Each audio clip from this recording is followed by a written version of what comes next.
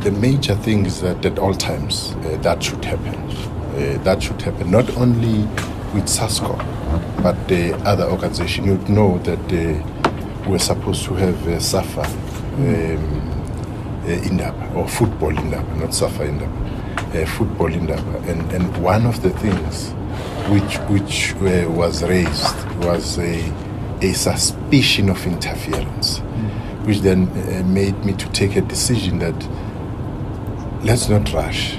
Let me get the leadership of SAFA and understand what the thing is.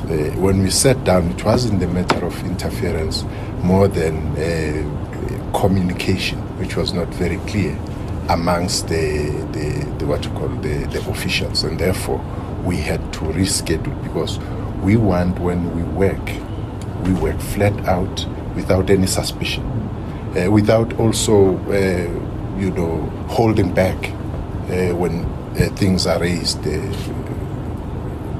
by the public, by Parliament, and generally in the media and so on.